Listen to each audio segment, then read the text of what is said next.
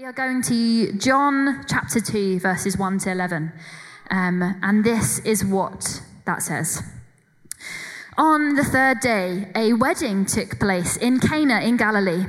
Jesus' mother was there, and Jesus and his disciples had also been invited to the wedding.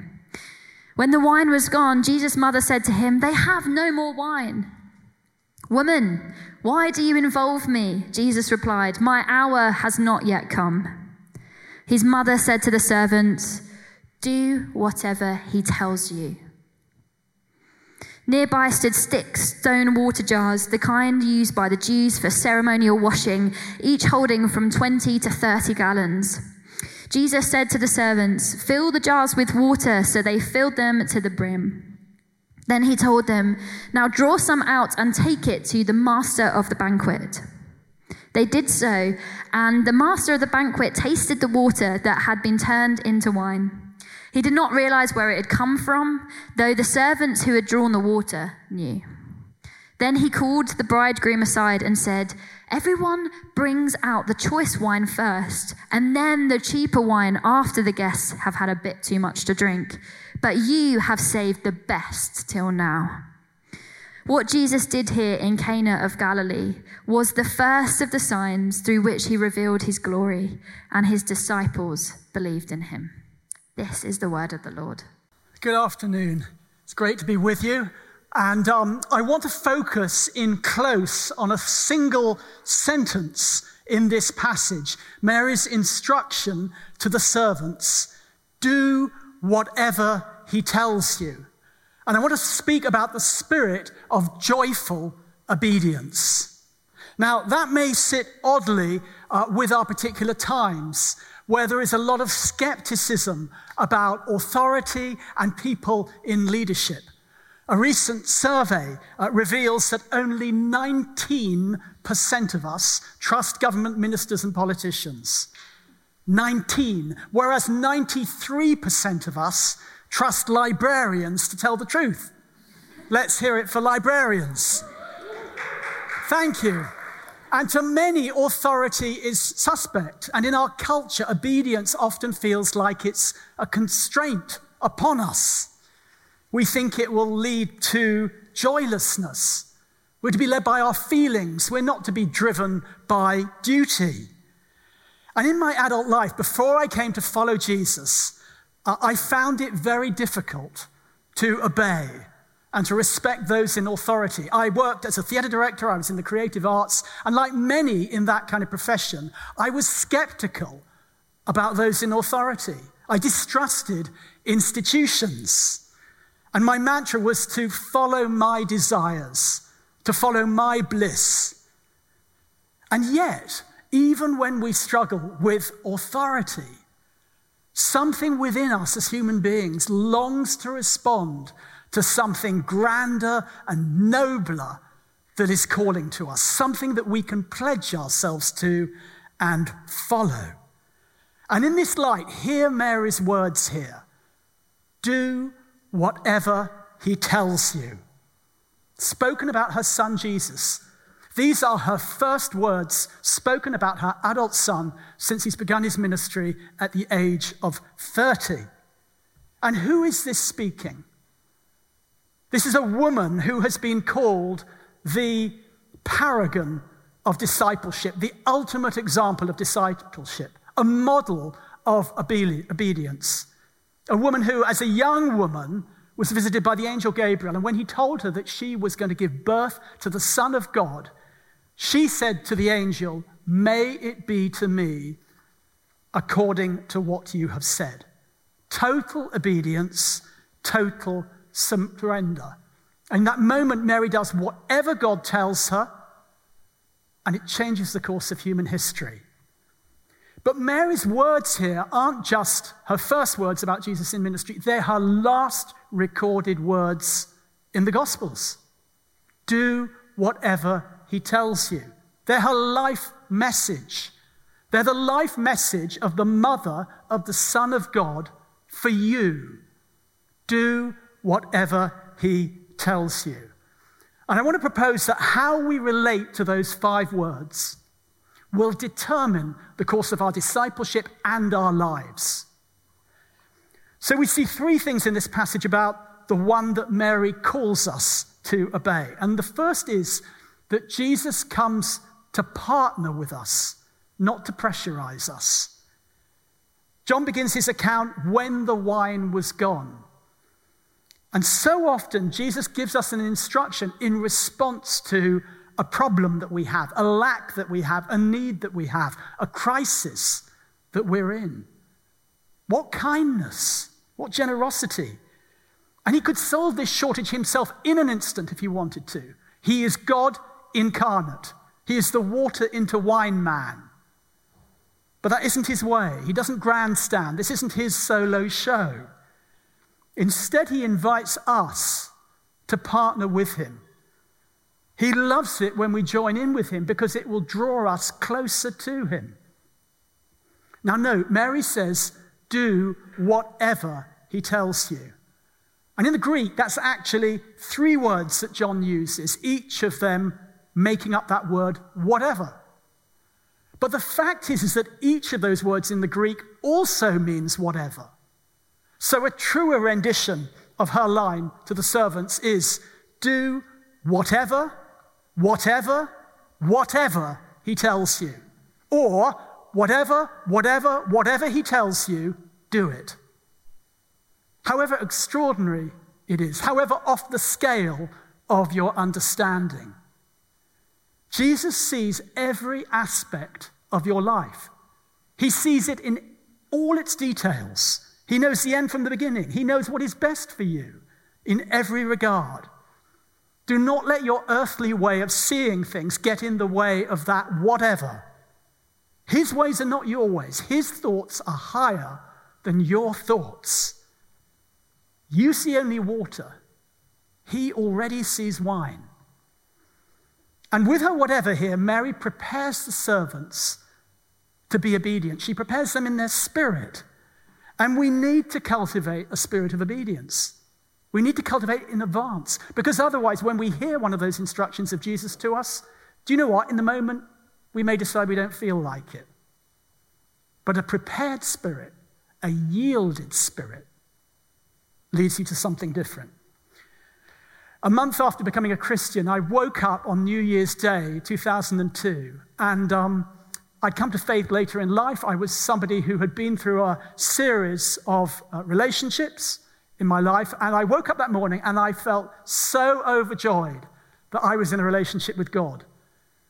But I was also agitated inside because I was struggling that I wasn't in a romantic relationship. It wasn't something that made me happy. And God, in his kindness, read the warning signals. And out of nowhere, he dropped into my head this, 1 Corinthians 7:23. I'd hardly even started reading the Bible. I'd been reading it a month or two. I'd only read the Gospels. I didn't know who or what a Corinthian was. But I turned to that page, and this is what I found. I would like you to be free from concern. An unmarried man is concerned about the Lord's affairs, how he can please the Lord. But a married man is concerned about the affairs of the world, how he can please his wife, and his interests are divided. God was telling me to trust him for my future. He was telling me that it was enough for him and me to be enjoying each other's presence. I didn't need a romantic relationship at this stage. And knowing that, hearing those words from God, and being able to walk into that in obedience, that gave me such security. I didn't know what the future would hold. I didn't know if I would ever be in a relationship again. But it assured me that God was with me. Something changes within us when we yield to God in advance. And then Mary says to the servants, do whatever he tells you. Because Jesus tells us things. Jesus speaks. His instructions here, they're not opaque, they're not complex. He speaks to us. He is not mute. He hasn't lost his voice. He's still speaking to us today. And he speaks to us through the words of Scripture, of course. He also speaks to us through the Holy Spirit, the Spirit of truth, who leads us into all truth. And he speaks to us through one another as well, through wise others. And he says, my sheep listen to my voice. I know them and they follow me. You can hear the voice of the Good Shepherd speaking to you. Now see how the servants respond in this passage with an obedient spirit. They're all in. They immediately start doing what Jesus has instructed. They don't query anything. They don't delay. They don't object. They don't say, Jesus, excuse me, we've got a Beaujolais problem. We've not got an Evian still water problem. They set to it immediately. They don't delay. To Mary's do, they do it. Now, we don't do in order to earn our salvation. That is coming to us by grace alone. But once we're a Christian, the key question of Christian discipleship is this: are you a do-it person? St. James writes, do not merely listen to the word and so deceive yourselves. Do what it says. Are you a rubber hits the road Christian? Now, of course, it's easy to be a do-it person in many ways in our culture. Being a do-it person doesn't necessarily mean anything in itself. You can go on Amazon Prime and get something instantly. You can get Deliveroo food to your door, instant gratification. The question is not, are you a do-it person, but who are you doing it for? Who is your doing it serving? In 1979, Bob Dylan, who'd just become a Christian, wrote a song called Gotta Serve Somebody. And he sang in it this. He said, whether you're an ambassador or the heavyweight champion of the world or a socialite with a long string of pearls, you're going to have to serve somebody. Yes, indeed, you're going to have to serve somebody. Well, it may be the devil or it may be the Lord, but you're going to have to serve somebody.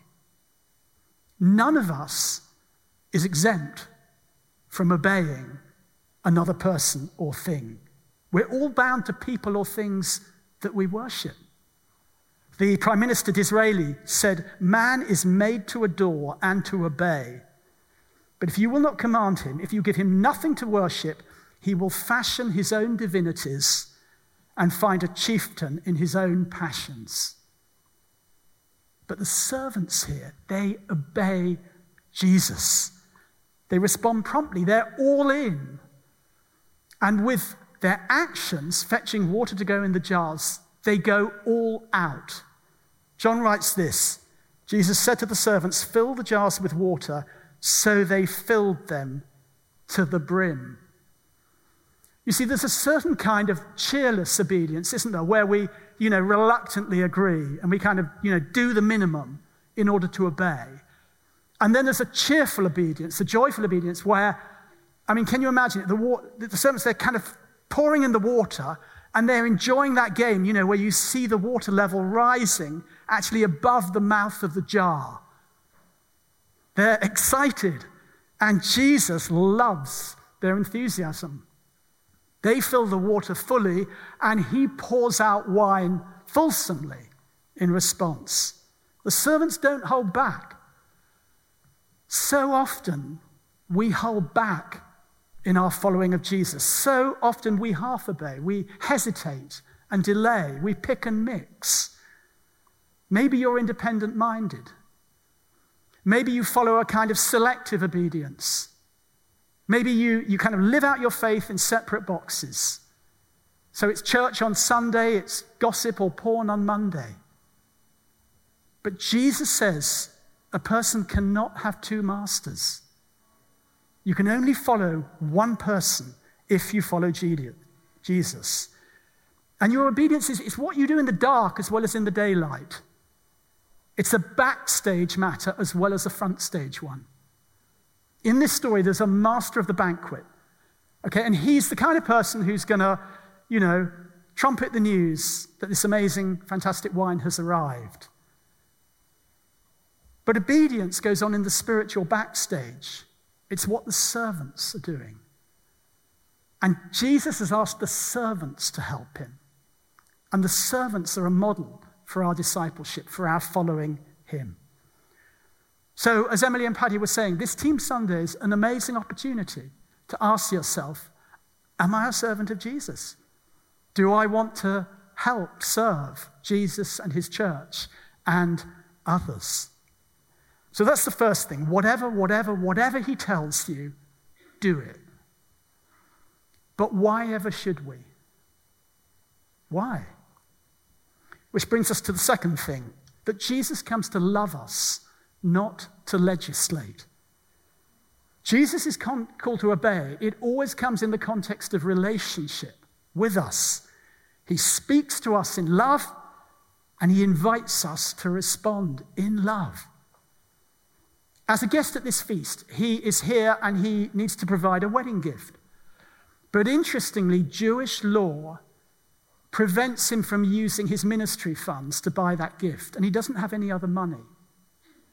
But Jewish law also allows a rabbi's father at a wedding ceremony to buy the gift on behalf of his son instead. And that's exactly what happens here. Jesus reads his Father in heaven's heart, and he gives the servants instructions, and God the Father pours out that top-notch wine. It's a gift given in love, and the instruction is given in love too. It's love that gives the most amazing wedding gift ever seen. Jesus loves us. His obedience is not some kind of cold hand of duty on our shoulder. It's a warm invitation to join in with the blessing that he longs to give us. St. Ignatius said, "It is not hard to obey when we love the one whom we obey." And when you hunger after Jesus, obedience never seems forbidding. This is why we love to worship here, because when we stand in worship, amazed by Jesus, then obedience is the most natural thing we'd long to do next, to draw closer to him. It's in a loving relationship with Jesus that we feel most fulfilled and most free. It's about the joy of partnership. There's no do-it-yourself in Christian discipleship. No. You do what only you can do, and then Jesus does what only he can do. And we can trust him because we know he's obedient himself. It's been well said, never trust a leader who doesn't follow. Napoleon Bonaparte once said, "I can no longer obey. I've tasted command, and I cannot give it up." But Jesus says, "I only do what I see the Father doing, because whatever the Father does, the Son also does." Sometimes it's good to question authority. Sometimes our society has really moved on through questioning a previous generation's values and ways of doing things. Sometimes it's right to question authority because it's a justice issue. You'll know that at the moment, young Iranian women are protesting very courageously about the death of a 22-year-old Kurdish woman, Mahsa Amini. Sometimes we need to protest to authority, but we don't want to get locked in a kind of perpetual suspicion about authority. We've got to discern what is life-giving authority and what is poor or abusive authority. And why do the servants obey Jesus? Because they see and recognize in him a submitted spirit and spiritual authority. Do his commands ever fail us? Never. Jesus' commands never disappoint the one who obeys them. In Scripture, it's the rich young ruler whose obedience is only partial, who goes away sad. Jesus brings merriment to anyone who obeys him. Is there a cost to obeying him? Of course, sometimes there is a cost. But the cost, the consequences of disobedience are far harder than the consequences of obedience. And God's grace always enables us to follow. About 12 years ago, I was working in film, but I suddenly had these stirrings to consider a call to become ordained. And I was deeply uncomfortable with these feelings. I didn't like the idea at all. But I was trying to be obedient to God. And so I went away to a beautiful bit of countryside for the day to pray and to listen to God. And I heard nothing all day. And then 5 minutes before I was due to leave, God whispered to me this phrase, "Commit and the passion will come later." Commit and the passion will come later. And I didn't feel anything. I didn't feel any explosion of joy. But I decided to start walking that path of commitment. And as I did that, I realized there was going to be a real cost to this if this happened. It was going to mean giving up a creative job that I loved. It was going to mean leaving behind a home in London that I loved living in, to go and train elsewhere. And yet, the call kept calling me. Slowly, mysteriously, the passion came. And by the time I started that training, I felt not only a passion, I felt a strange joy about what I was doing. And now I can't imagine doing anything else at all. You see, this isn't theoretical stuff. I mean, perhaps you're here today and maybe you're recently come to Oxford to study. And maybe you really didn't want to hear a talk about obedience because actually you feel like you've just left that all behind you and you can enter into your newfound freedom. But what I'm trying to say is that being obedient to Jesus leads us into freedom. It never leads us into constraint. Never.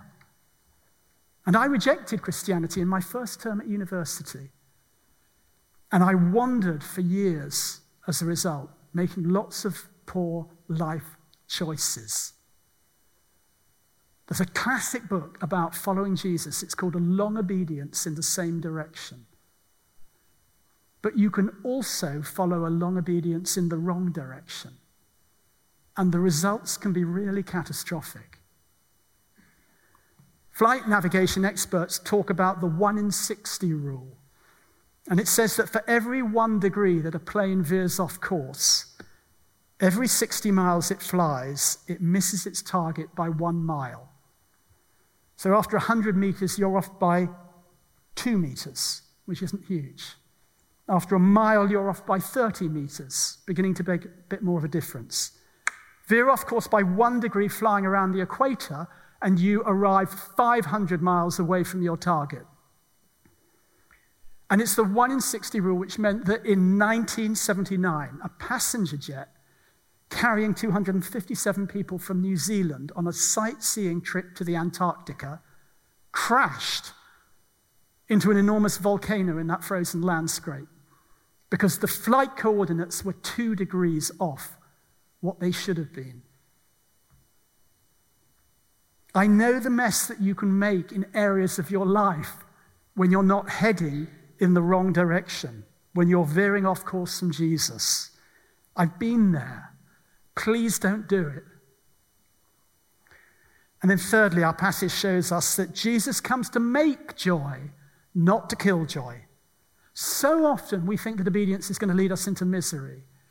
But with Jesus, obedience leads us to a party. I worked out with a friend who works at the Oxford Wine Company that the 6 huge jars of water that are filled with water here by the servants, they would yield 5,000 glasses of wine, top-notch wine. And the constant refrain of the Gospels is this: you give Jesus a little, and he gives you everything. You give him a mustard seed of faith, he moves mountains. You obey him by rising up from the waters of baptism, and he'll raise you up from death to eternal life. Just after I became a Christian, I needed to move where I lived in London. And on the same day, I went to see 2 different rooms in 2 different properties in London. And the first room cost £1,000 per month. And it was going to take an hour and 20 minutes traveling on the London Underground to get to my place of work. And then I went to see another room in another property. It was going to cost me £300 per month. And it was going to take 20 minutes by bike to work. And the first property was in a really run-down area of London. And the second property was in a leafy street next to Hampstead Heath.